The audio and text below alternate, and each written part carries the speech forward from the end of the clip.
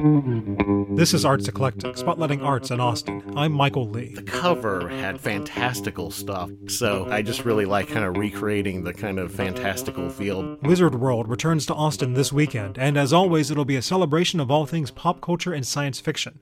There'll be celebrity guests, panel discussions, and plenty of costumes, of course, but there'll also be a handful of local artists, like novelist Henry Melton. Well, I have two basic kinds of books. One are young adult adventures, high school age protagonists, and they run up against something unusual. Time travel, teleportation, portals to other worlds, all that kind of fun stuff.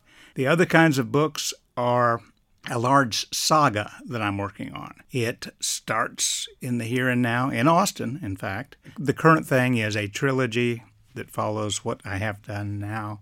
And after that, we bring everything back together. Graphic artist Sean Russell will be appearing at Wizard World for the first time to talk about his artwork and his satirical sci-fi magazine, Warped Realms. I would say it's kind of like National Lampoon and a little bit like Hitchhiker's Guide to the Galaxy, two things that I grew up reading.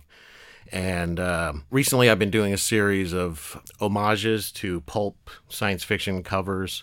Those were the novels that I read as a kid. So I enjoy the people that walk by. I enjoy the hall costumes. And I really enjoy the conversations. This is kind of my first branching out as really selling my own art.